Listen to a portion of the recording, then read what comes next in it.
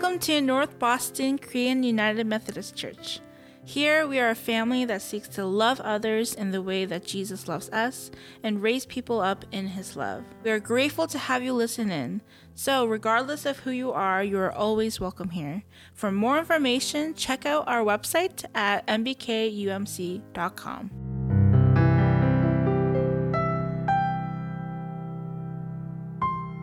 I hope everybody has been doing well in the midst of quarantine. We've been able to see a lot of different faces, and it's really lovely to see everybody together today. But yeah, I have to say I don't come today with a fully light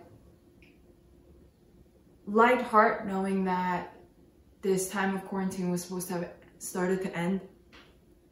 And technically it is, but we're in no place to be. And many of you guys have reached out to me asking, when church will open up again and whatnot. But I don't really have answers for that right now. And so in the midst of crisis, in the midst of struggle, I pray that we would be a congregation that can rest in the goodness of God, and that we can really stay close together because we have one another as well. So we're continuing on our sermon series through Acts that was just started post-resurrection. And last week we went through the very tough topic of healing. And this week we are going to be going through the even tougher topic of prayer. So can you guys open up your Bibles with me to Acts 4? You guys can open up on whatever device you have in front of you is fine. I will be reading from the ESV. It is perfectly acceptable for you to be reading from something other than the ESV.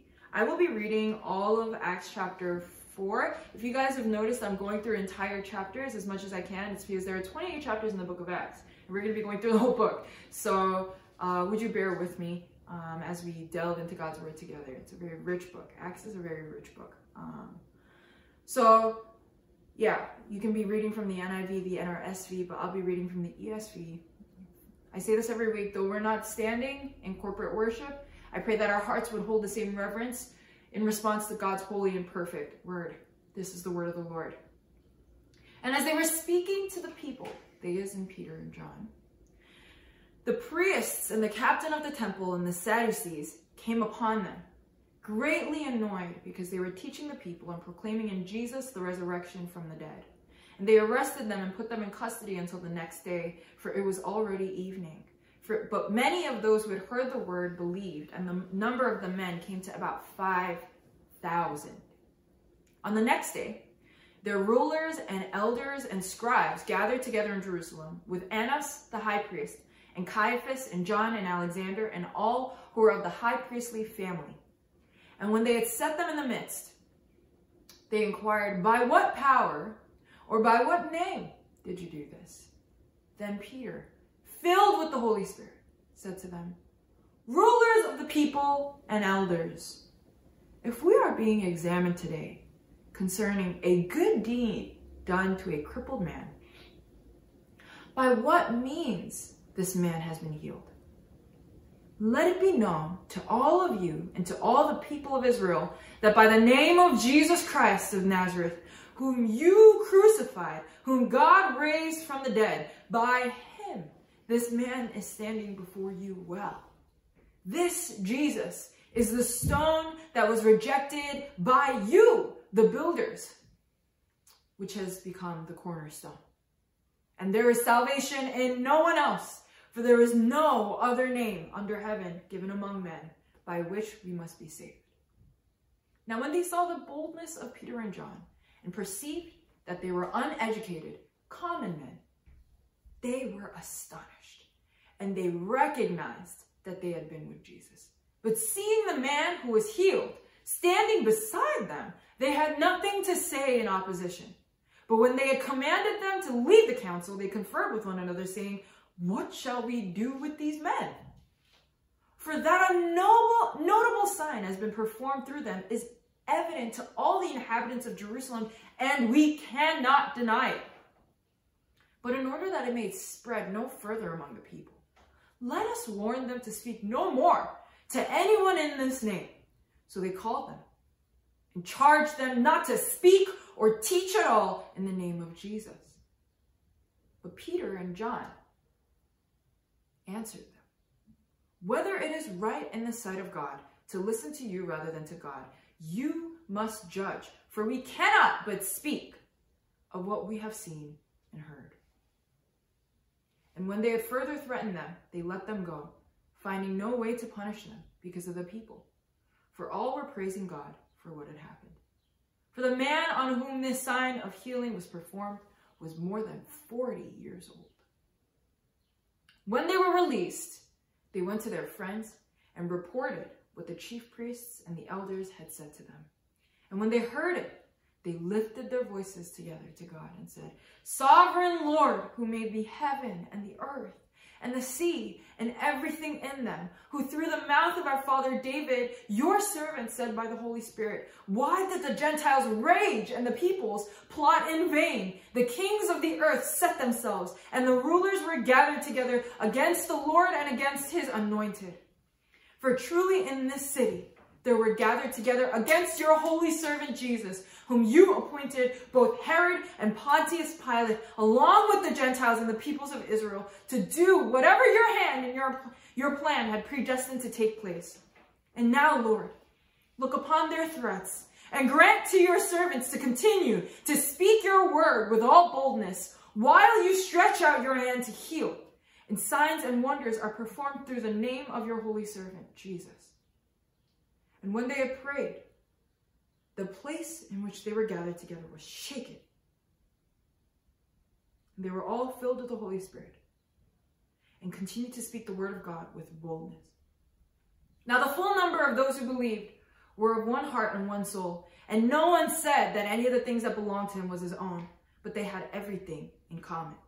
And with great power, the apostles were giving their testimony to the resurrection of Jesus, and great grace was upon them all. I'll stop there. This is the word of the Lord. Thanks be to God. Would you join me in praying? God, we ask in this time that you would fill the hearts of your people with grace and wisdom to be able to gather in your name, your holy and perfect name, and worship you in this space. Even if it's in their home. I pray, God, by the name, by the power of Jesus Christ, our Lord and Savior, I pray that every single room that our church inhabits right now would be filled with your presence. That hearts and minds and ears and eyes would be open to receiving your word and hearing you. Father God, we are in a time of crisis, and yet we believe that you have risen from the grave. So Father God, I pray that as you hide your servant behind your cross, that you are magnified and glorified, that your word is preached and spoken out. Father, would you take us to the next level with you? Holy Spirit, take us to the next level with you in community, in prayer. In Jesus' name I pray all these things. Amen. Okay, so what's the context? And while I ask you these questions, I want to bring up a couple of things to you. And these couple of things that I just want to bring up really fast is that number one, this is a word about God's church. Number two, this is a word about prayer. So the title of this is Prayer as the Cure for Crisis and Community. How does the church stay together? I want to ask you guys this question before we start. How does the church stay together? How does the church stay together? Here's the context of what's going on here. There's intervention of the Jewish leaders. So Peter and John, last week we talked about how they went to their regular afternoon ritual to the gate called Beautiful, and this man who had been an invalid or a paraplegic for more than 35 years had asked for alms, and Peter and John says to them, Peter says, "Look at us." And the man looks at him, and then Peter and John says, "Silver and gold I do not have, but what I do have I give to you in the name of Jesus Christ of Nazareth. Walk." Get up and walk. And the man gets up and walks. And everyone gathers around, shocked. And Peter is able to use this as an opportunity to share the gospel. So that's the context of what had happened just prior. It says in the beginning of chapter 4 that about 5,000 come to Jesus in this time. But the context of this entire chapter, what's actually going on here is once Peter and John do this in the temple, it freaks out who leads the temple? The Jewish leaders. So it freaks out the Jewish leaders. Like, what the heck is going on right now? Why are these people doing this? And it freaks them out. And they come. And they capture Peter and John.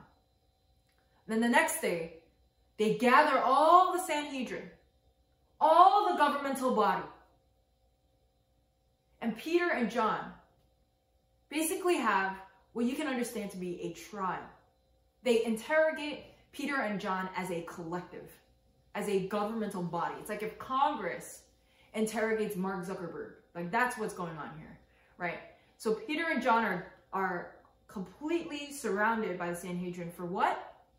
Healing a man in the temple and proclaiming the name of Jesus. What ultimately happens here? Peter and John state their case, and the Sanhedrin has nothing to say. Nothing to say. The high priests, the Sadducees, the Pharisees, they're all there. They ask him, "By what power do you do this?" Peter and John says, "By the power of Jesus Christ, whom you builders rejected, which has become the cornerstone." And no one can disprove the power of the name. So what happens? The Sanhedrin freaks out, they get pissed off, but they can't do anything about it. And so they command Peter and John never to speak of Jesus Christ again and release them. And Peter and John go back to their own. In the ESV it says they're friends. And what do the friends do together? They pray. And that's the whole part of the chapter that we'll be going through. So that's the whole context. And this is the first, real butting of heads that God's people has with the Jewish leaders post-resurrection and exaltation of Jesus Christ. So Jesus is no longer on the earth. And it's the first time that God's people are persecuted without Jesus being present on the earth. Now, in the midst of everything, we see two sides. The first side is Peter and John, and the second side are the Jewish leaders. I'm going to use a little bit of just descriptive terms that I have picked up throughout the chapter to explain what the dichotomy is between these two sides. Peter and John are popular with the people. 5,000 come to Christ this second time he preaches. The first time, 3,000 comes to Christ. 3,000. Okay? So 3,000 plus 5,000 is 8,000. That is bigger than the biggest church in New England. So right off the bat, there are two sermons. Literally two. And 8,000 people come to Jesus. Okay? Popular with the people. The second thing that it says is that Peter was explicitly full of the Holy Spirit, which means that he was not full of knowledge, he was not full of wisdom, he was not full of eloquence, he was not full of know-how on how to speak to non-Christians about the gospel. What he was filled with was the Holy Spirit. The third thing that is very explicitly mentioned about Peter and John, from the perspective of the Jewish leaders, is that they speak very eloquently even though they are uneducated. Basically, in the eyes of cocky, smart people, Peter and John should be dumb, but they're stumping them. So that's how the Bible is very nicely saying that. And the fourth thing that is very clear is that Peter and John have no human objective to stand before the council. They proclaim that they are God sent. There is no human objective involved. They have no reason to stand there except God. And the final thing, but definitely not the last, is that it is ultimately the boldness of Peter and John, coupled with their eloquence, that shocks the Jewish leaders.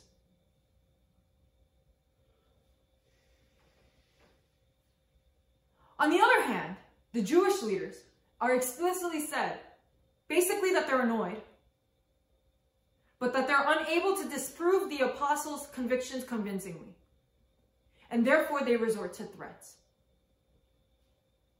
So we see popular with the people, just Jewish leaders, not necessarily popular with the people, but they themselves are not popular with the people, but they're propped up by convention and culture. Full of the Holy Spirit, full of knowledge, eloquent even though they're ordinary, stumped even though they're smart. God sent rather than with human objective, freaking out because of their own will, bold and scared. So those are the 5 dichotomies that I would say exist here. The reason for that, the reason for all of this situation, is because it's implicit. It's not actually stated, but it's implicitly and somewhat explicitly defined that this moment of healing of the more than 40-year-old paraplegic becomes a sign for the cure of salvation. And that's why 5,000 people come to Jesus. And in front of that, the Jewish leaders have nothing to say. So they set, because they have nothing better to do, they set a governmental restriction. Because the gospel in this situation goes against human objective. So that's just the situation. That's just the situation of persecution that is happening.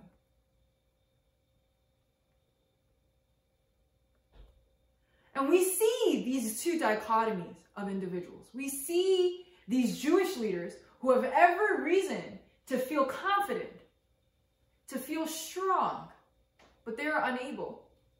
And we see Peter and John. It begs the question, why is Peter and John able to have so much confidence and boldness and be able to stump the smartest people in Jerusalem when they are at the bottom of the totem pole as fishermen? How is this logically possible?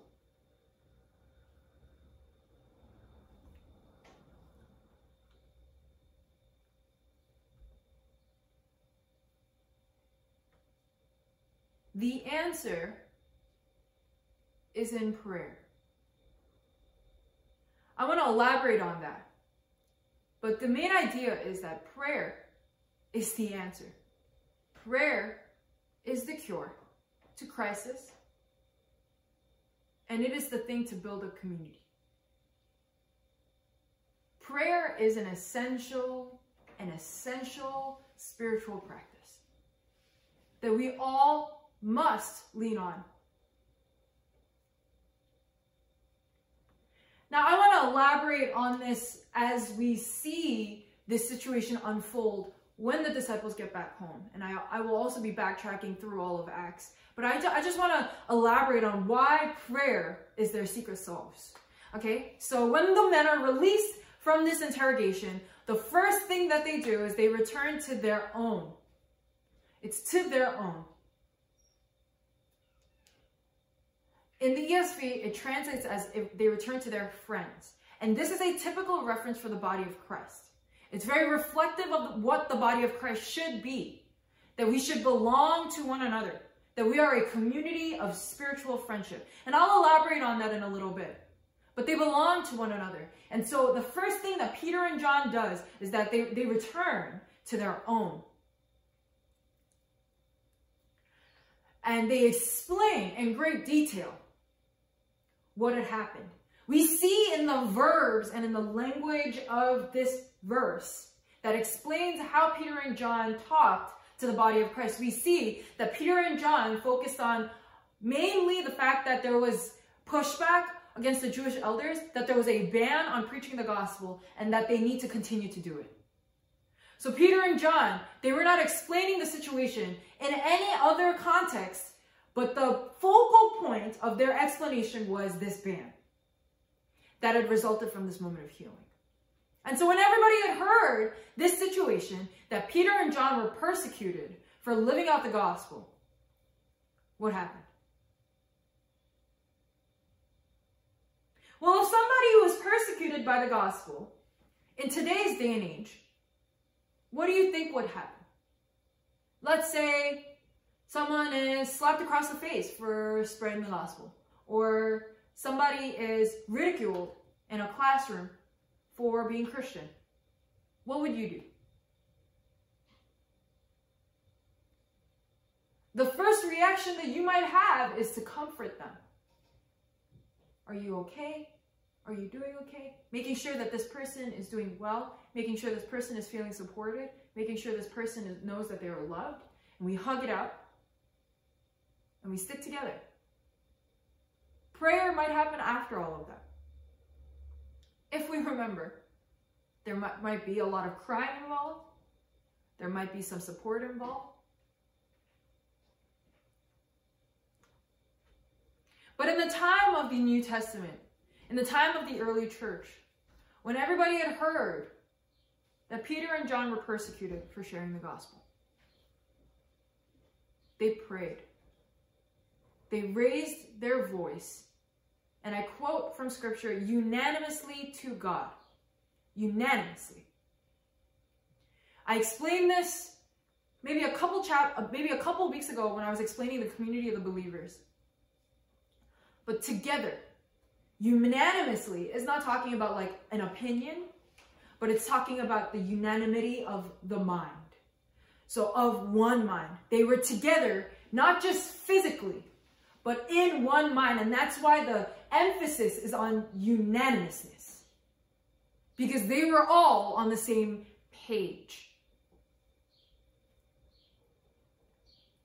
And they lifted up, not Peter and John, not one person on behalf of Peter and John and the rest of the church, but they lifted their voice up unanimously together.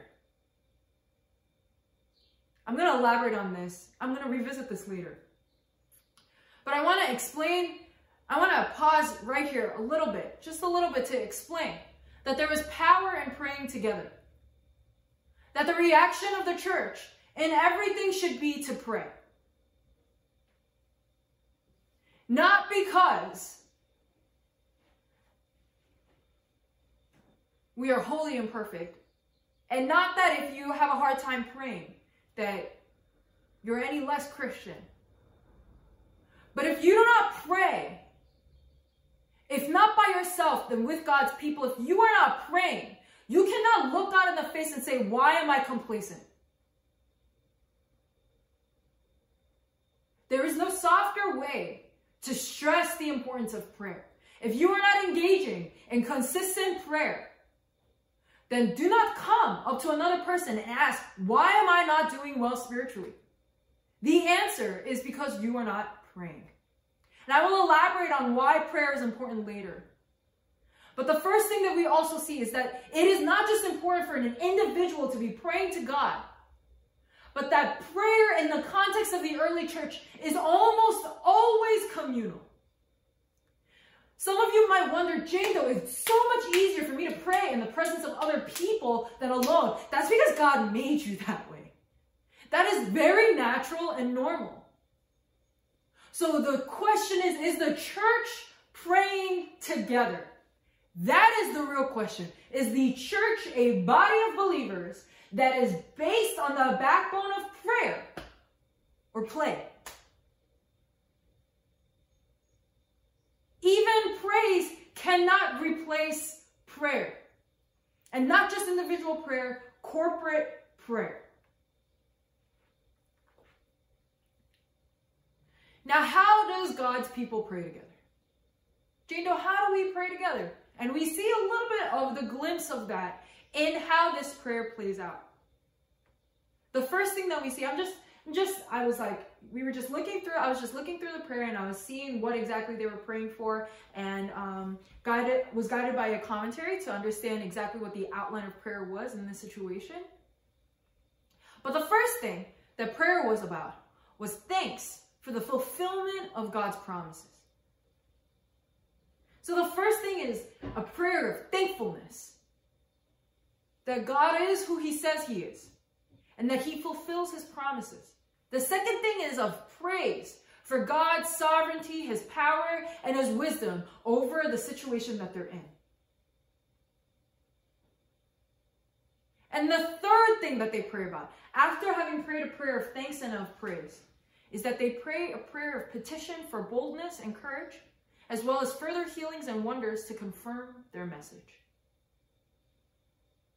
I want to hone in on a couple things. The first thing that they pray is prayer of thankfulness.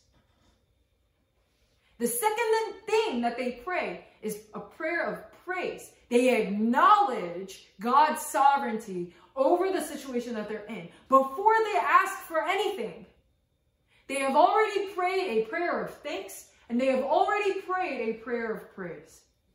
And the third thing that is prayed is a prayer of petition for boldness and courage, as well as healings and wonders to confirm the message of Jesus Christ. So, if we are going through persecution, there are a lot of things that we might pray for. Why is this happening to me, Lord? God, this is hard. Would you help me, God? Will this ever stop, Lord? But what's interesting, the first thing I want to draw, the second thing technically, because I drew our attention to prayer and thanks and praise, but the second thing I want to draw our attention to is the fact that there is a petition here for boldness. A petition for boldness and courage. It's not a petition for a lightening of circumstances. In fact, they don't necessarily care that they are being persecuted. They ask for boldness and courage, as well as healing and wonder to confirm their message. So it's not of less persecution.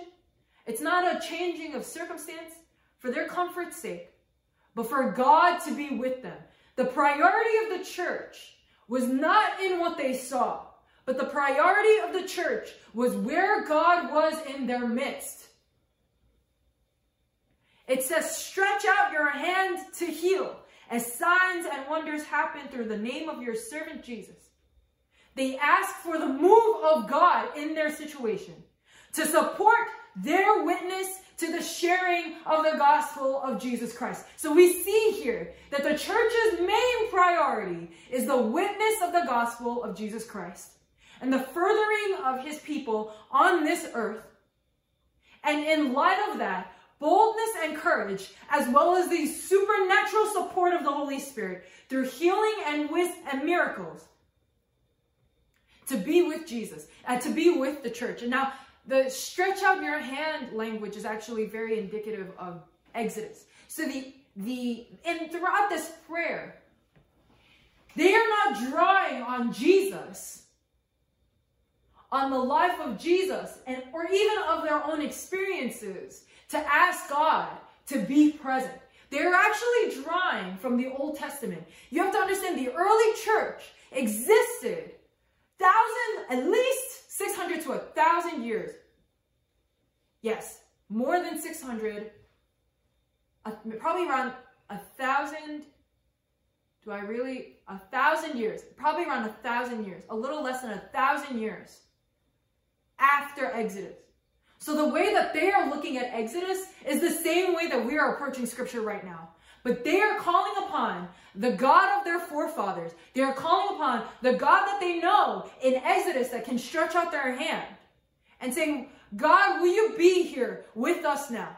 Upon their learning of scripture, upon their knowledge of who God is in his word, they're asking for a move of power and courage and boldness to continue to share the gospel and the support of the Holy Spirit in light of witnessing to the gospel of Jesus Christ. You see here that their focus is not on their circumstances. But the second thing that we see them doing is that they actually acknowledge here that their witness is not by their power, it's not by their might, but they are asking for God to be with them because they know that without God, they can do nothing.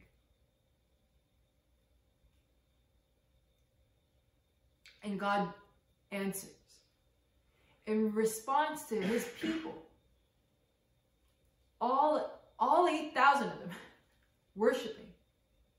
The place shakes. It's understood that it's like a vibration. The Holy Spirit falls and fills people. And there's a continuation of speaking in languages. The understanding of filled here is very, it's like the language of it is almost invasive. The Holy Spirit invades this space.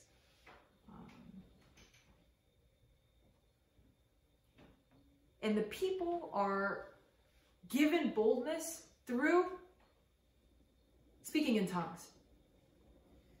Their boldness is actually grown through spiritual gifts.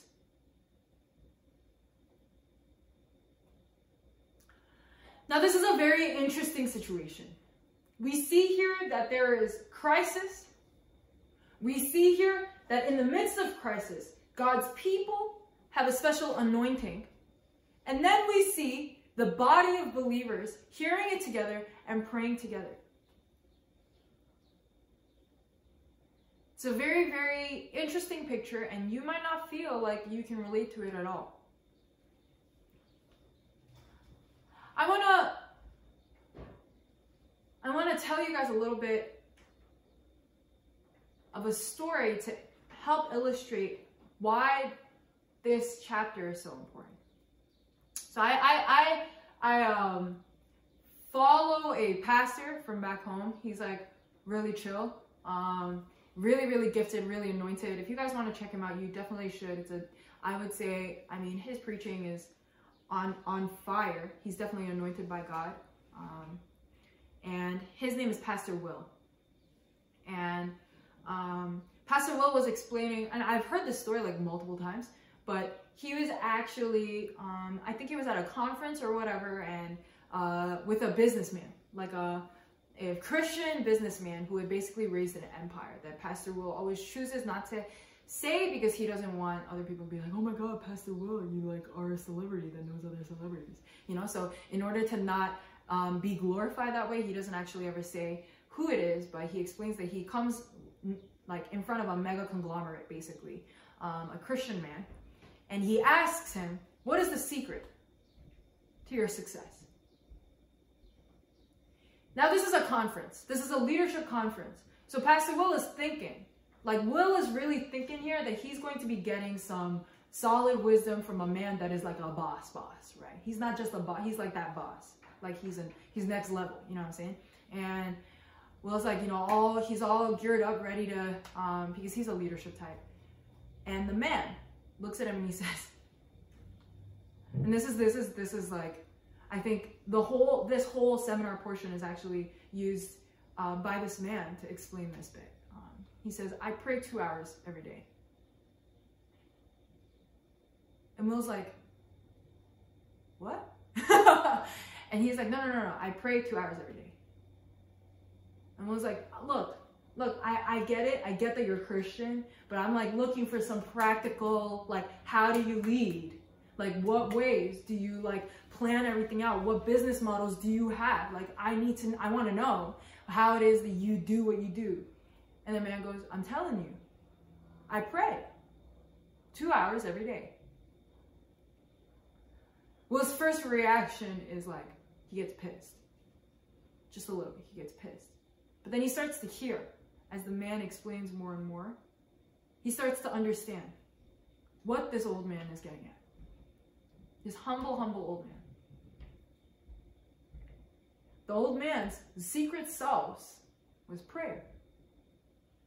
And I remember, it's not how Will explained it at church, but I think in the clip in the meeting place on YouTube, he goes, that's it?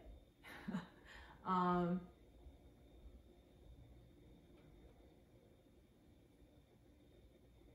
the answer is yes. That's it.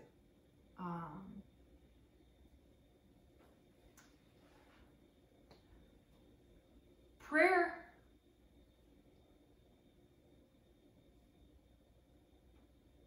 unlike community, unlike the Word of God, prayer is an act of pure faith.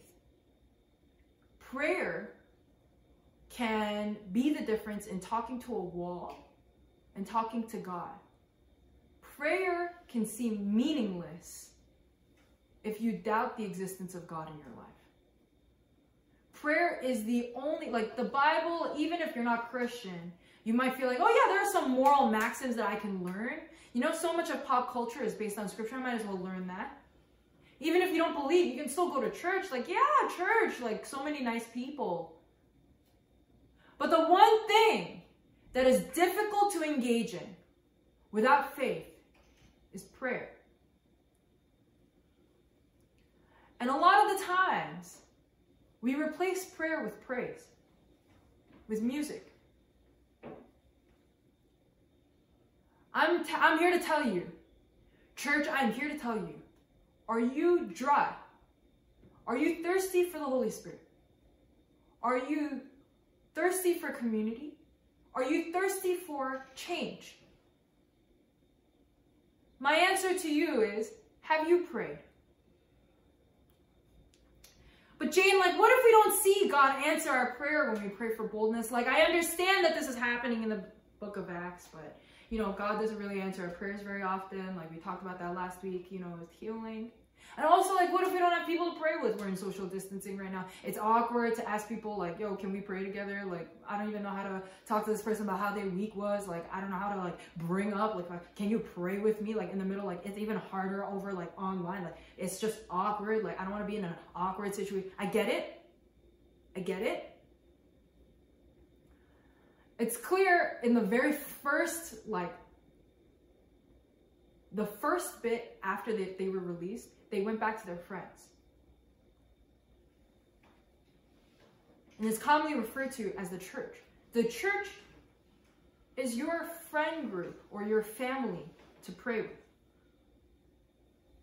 I also want to clarify that when God is not speaking, I say this all the time, but when God is not speaking, He's doing something. Even if you feel like God is not speaking to you, God is on the move in your life, whether or not you like it. You can be with God or you can be against God. There is no in between.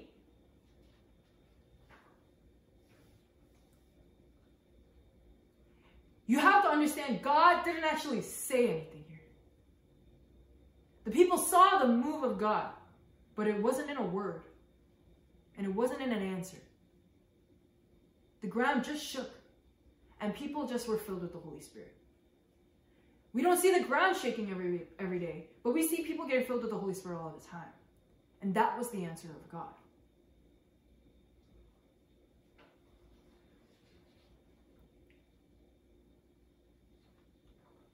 The people were also open to God's answer. Some of us, we look for a fixed answer when it comes to prayer. We have a hard time asking for God to open the eyes of our hearts and mean it.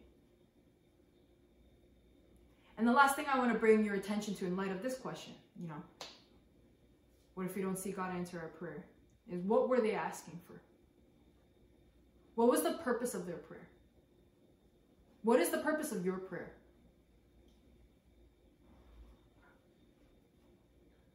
Their purpose in praying was for boldness and courage to continue to witness. Do you think it's because they are better people than you? That they are any more complacent than you, or any less complacent than you? That they are any more or less capable of sinning? No. They were aligned to the will of God. What they were praying was not what they wanted. They were asking for more of God to do what he needed, to do what he wanted, because they loved him. That's hard. That's a tough pill to swallow. But what is your purpose of prayer? And why do you pray? Now, it might sound like we're going all sorts of places here. First, from persecution to this prayer and what this prayer entails. And I'm sorry if it feels a little bit scattered. So I'm going to bring it back a little bit and say, the first thing is the crisis. The second thing is the prayer of the believers. So upon being situated in this crisis, Peter and John, they go and they meet the body and they pray. And so what is the significance of this passage?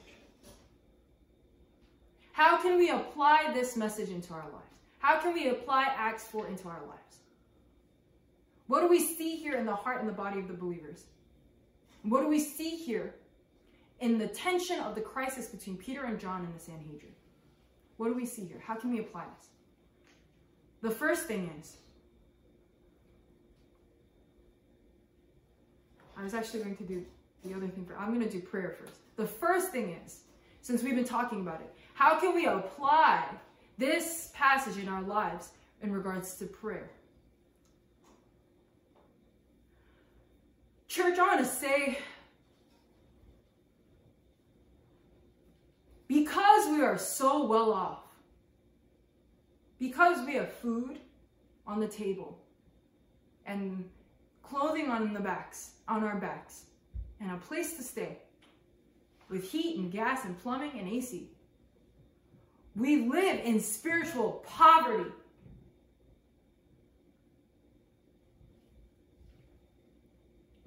Because we lean on our comforts. Naturally, we are built to lean on our comforts, to prioritize our comforts over everything else.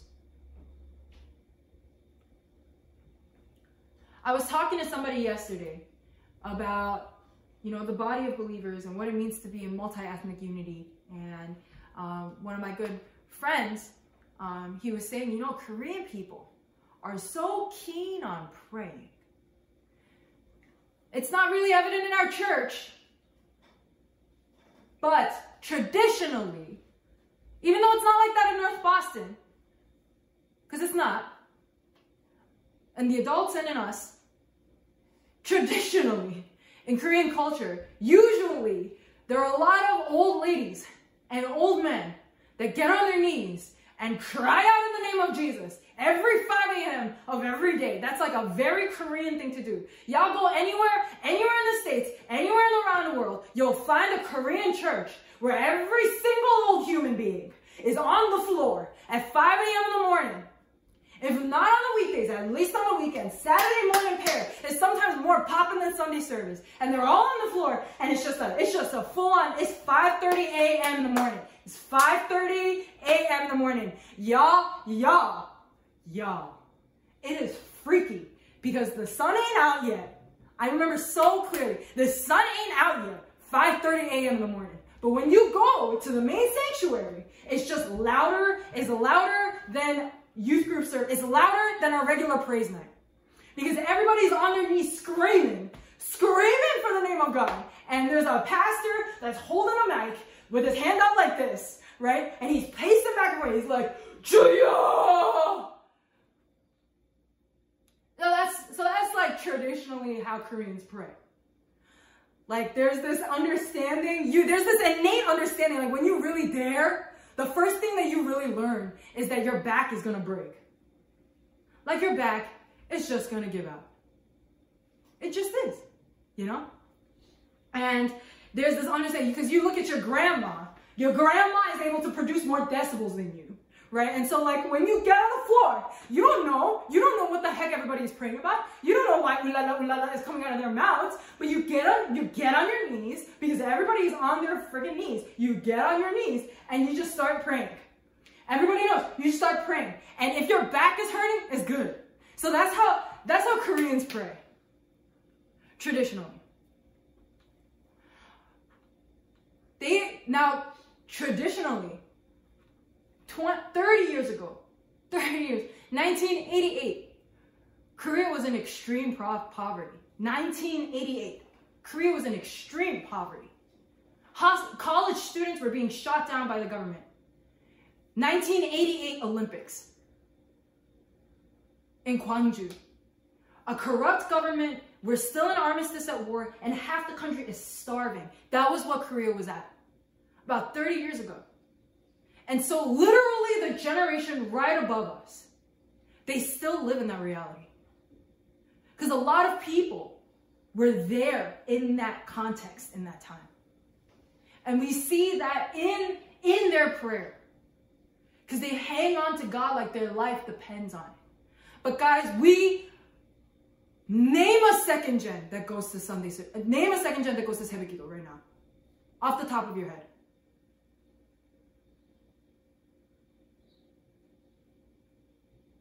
I don't doubt that it would have been that quiet even if you guys were in front of me.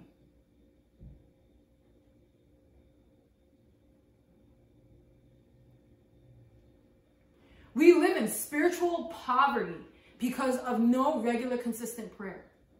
Because we are well off. Our standard of living, even in the midst of poverty, is higher than anything our parents have seen.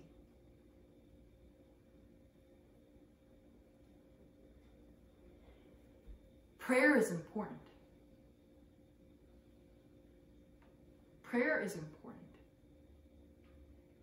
If God is real as we say, and if prayer is important, then what the heck are we doing? Think about it. Like, if God is actually real, if God governs the heaven and the earth, just as we say, if the same God of Acts is actually living right now, if like literally half of Africa is being healed, and that's the reason why they come into church, like in 2020, if that is our reality in the world right now, and God really is who he says he is, and prayer is really important, then why the heck are we not praying? What are we thinking? Do you understand the reality? Like, we need a serious reality check. Like a serious reality check. I don't know if that looks in like a technology fast. I don't know if that looks like in a general fast. We need a literally our church. I mean, I can't even, the whole, obviously everybody, literally everybody in America, but like our church, North Boston needs a freaking reality check. Like, we really need a reality check. Because that is God right now. Right now. Bones just get healed. Y'all go to church and your bones are, the people go to church to get their discs healed. You know what I mean? A disc in their back. And people go to church to get healed of this is real in the real time. And we learned last week that healing is for the sake of salvation. We hear, so thousands and thousands and thousands of people are experiencing God. And here we are, doing nothing, wondering why we're complacent, wondering why we don't see God evident in our lives, but we do nothing. There's no consistent prayer in our lives. We might read scripture consistently, we might praise consistently, we might be with our church consistently, but we don't pray, we don't commune with our God. And then we wonder why we are spiritually poor.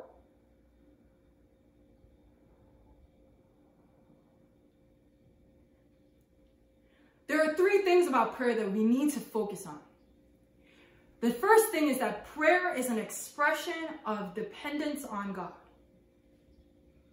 Prayer is an expression of, they're not 3 points, but it's like prayer is an expression of dependence on God.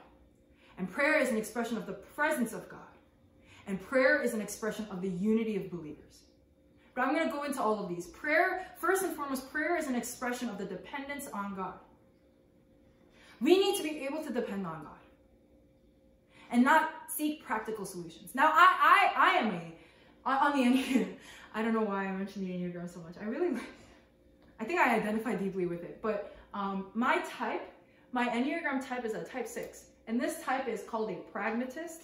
So for me, I highly relate to that and I agree with it. For me, I pursue practical solutions over abstract things.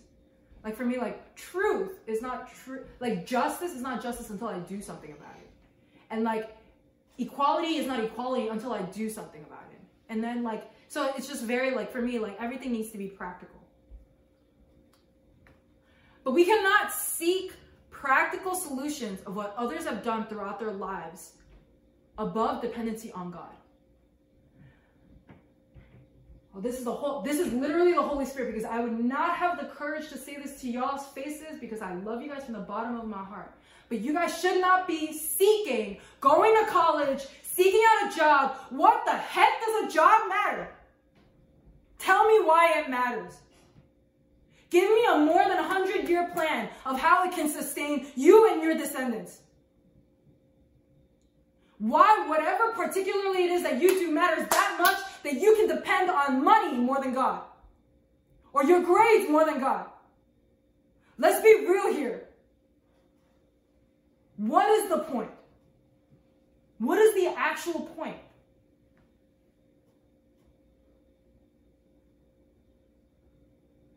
Your SAT score will not get you into the kingdom of heaven. Your GRE score will not get you into the kingdom of heaven. Your GPA in college will not get you into the kingdom of heaven. So why do we rely on those things more than God? We trying to be here for 1,000 years? You trying to be here for 1,000 years? Y'all can be here. I'm going to go up there, you know what I'm saying? We ain't going to be here that long. So why would you spend, like proportionally, y'all think about it with me for a second. If you ain't even gonna spend more than all of y'all, we're not gonna be spending more than 80, 90 years from this point forward. We're not gonna be spending more than like 80 years. Y'all think that's a very long time, but it passes by super fast. Some of y'all might get married in the time, some of y'all might not get married in the time. It's fine. Some of y'all might be poor, some of y'all might get rich, it doesn't matter. 70 years and all of us are in the ground. And we will be spending 707,000, 70,000 years somewhere else. So proportionally, what the heck are we doing? If what we do in this 70 years matters for eternity, why would we be building an inheritance here? Why would that take 60% of your time and God take 5 minutes of your day?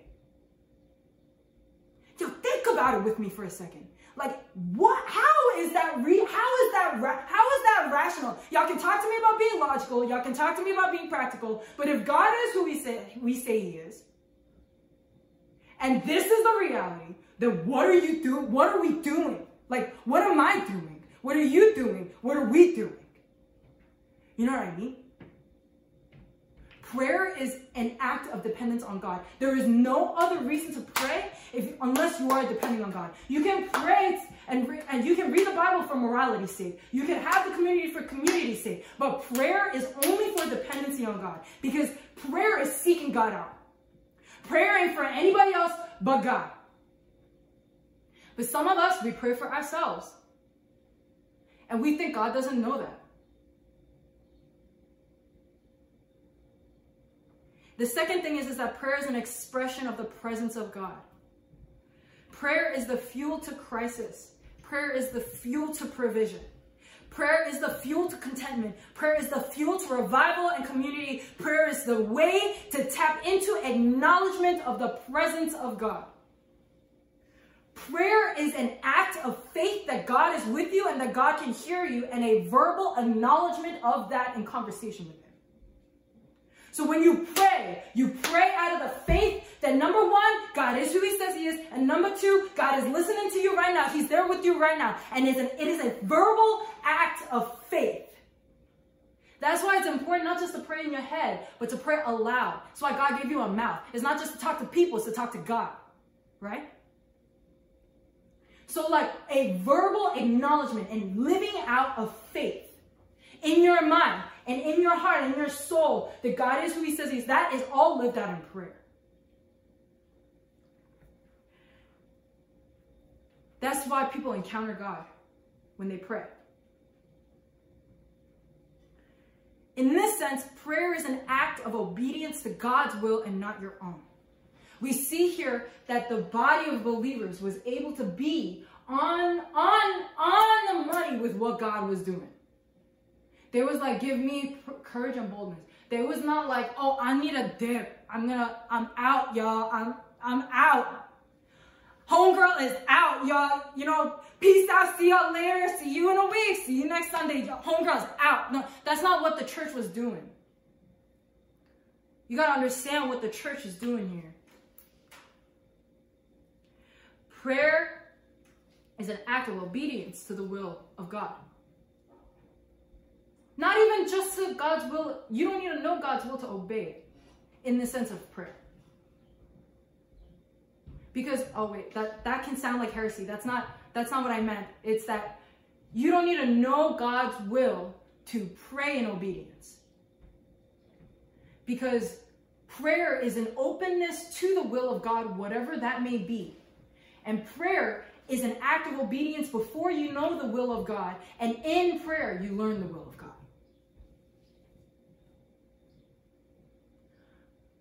Prayer is not bargaining with God. You got to know who you are. We got to all know who he is. There is no way that it makes sense for us to bargain with God.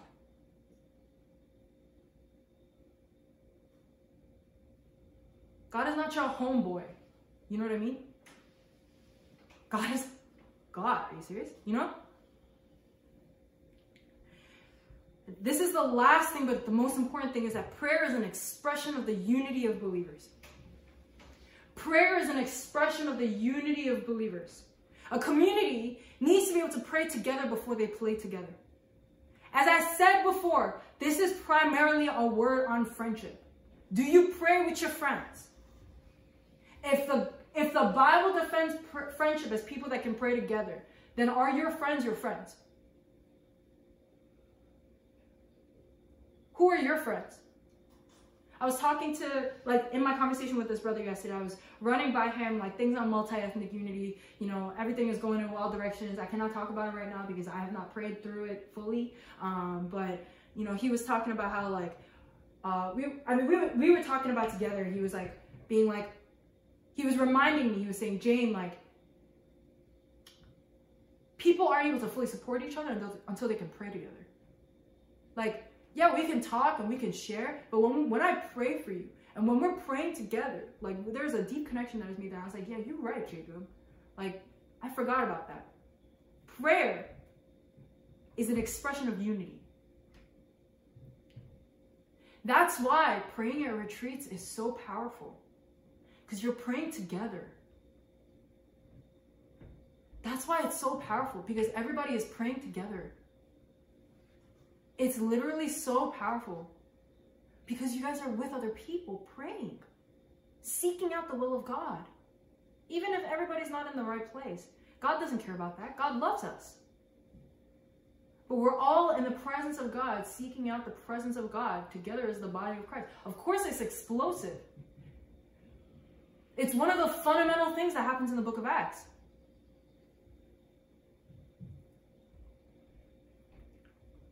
If you eliminate prayer from worship in your life because it's not as attractive to you, the risen Lord may as well be knocking on the door to your house from the outside. You can have everything that you want. You can have new morning mercies. You can have a little bit of, like, you can be reading the Bible. You can be, sharing with your brothers and sisters. You can be having koinonia fellowship. You can be doing all that you want. You ain't praying. The risen Lord he's knocking on the door to your heart. He's got plans for you, but you ain't going to be able to hear it. And so God gets desperate. So he starts talking to you through your friends. You're like, oh, I'm hearing God right now. All right, I'm not going to pray.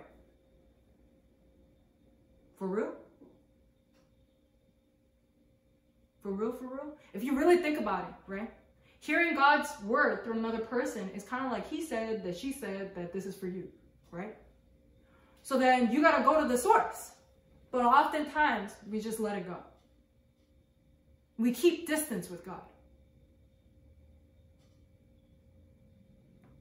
Y'all, we got to engage in consistent prayer. Maybe 2 hours is too much for you. It's too much for me. But we have to be able to engage in consistent prayer with God. We've got to. Not because we need that for God to love us, but because our hearts are so prone to wander. That's what we need, y'all. That's what we need. That's what we need. You want eternal perspective? You want to know how God is going to use you in your jobs? You want to know how you're going to live the rest of your life? You want to know how to parent your children? You got to go and you got to pray, bro. You got to pray.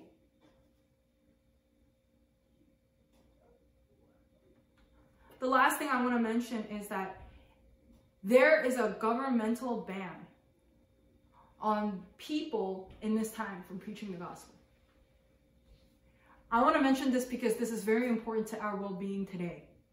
And we live in a time of America where the word of the government is no longer reasonable. And so like everybody be talking and something's happening on one side of the government, something's happening in the blue, everybody freaking out, like, and then in the red side, everybody freaking out, and like nothing is happening, right? So like it's just like a hot mess right now, like literally a hot mess, like science out the window, everything out the window, but if there's a conflict between the word of God and a command of governmental authority, God's people got to obey God's word rather than the word of human beings. I'm going to repeat this one more time. If there's a conflict between the word of God and a command of governmental authority, God's people obey God's word rather than the word of human beings. This may result in opposition or persecution, but we have to obey the clear will of God. But on the other hand, this also means that we are also not the judge. God's people obey God's word rather than the word of human beings. That's yourself too.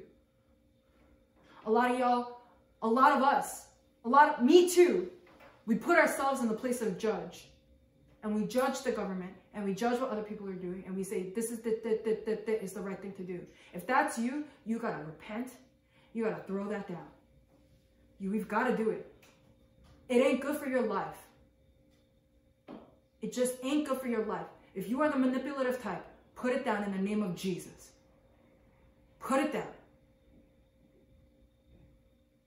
We have the right to proclaim the gospel. The authority is given to us by the judge, but we don't have the right to be judge. And justice and morals does not come from us, it comes from God. So our own sense of justice and our own sense of morals on our experience is limited.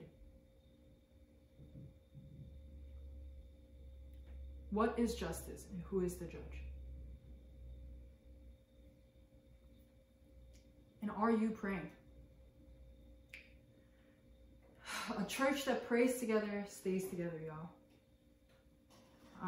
I cannot stress this enough. And I suck at it too, so there's really nothing more for me to say. So we're going to go into a time of prayer.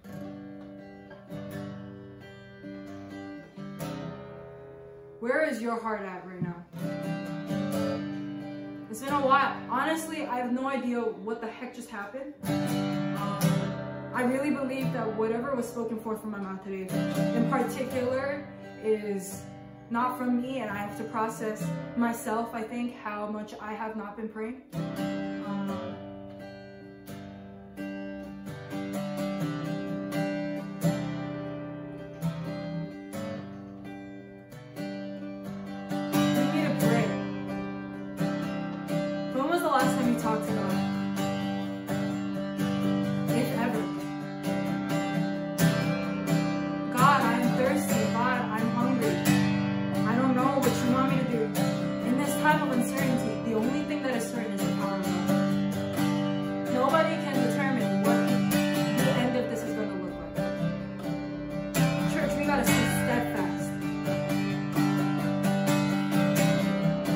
What you need is repentance right now.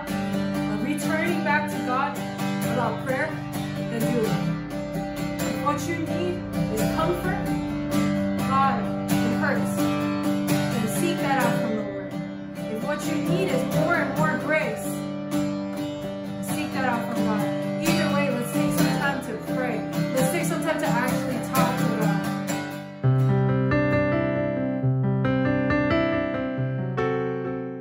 From wherever you're listening, we hope you were blessed by this week's message.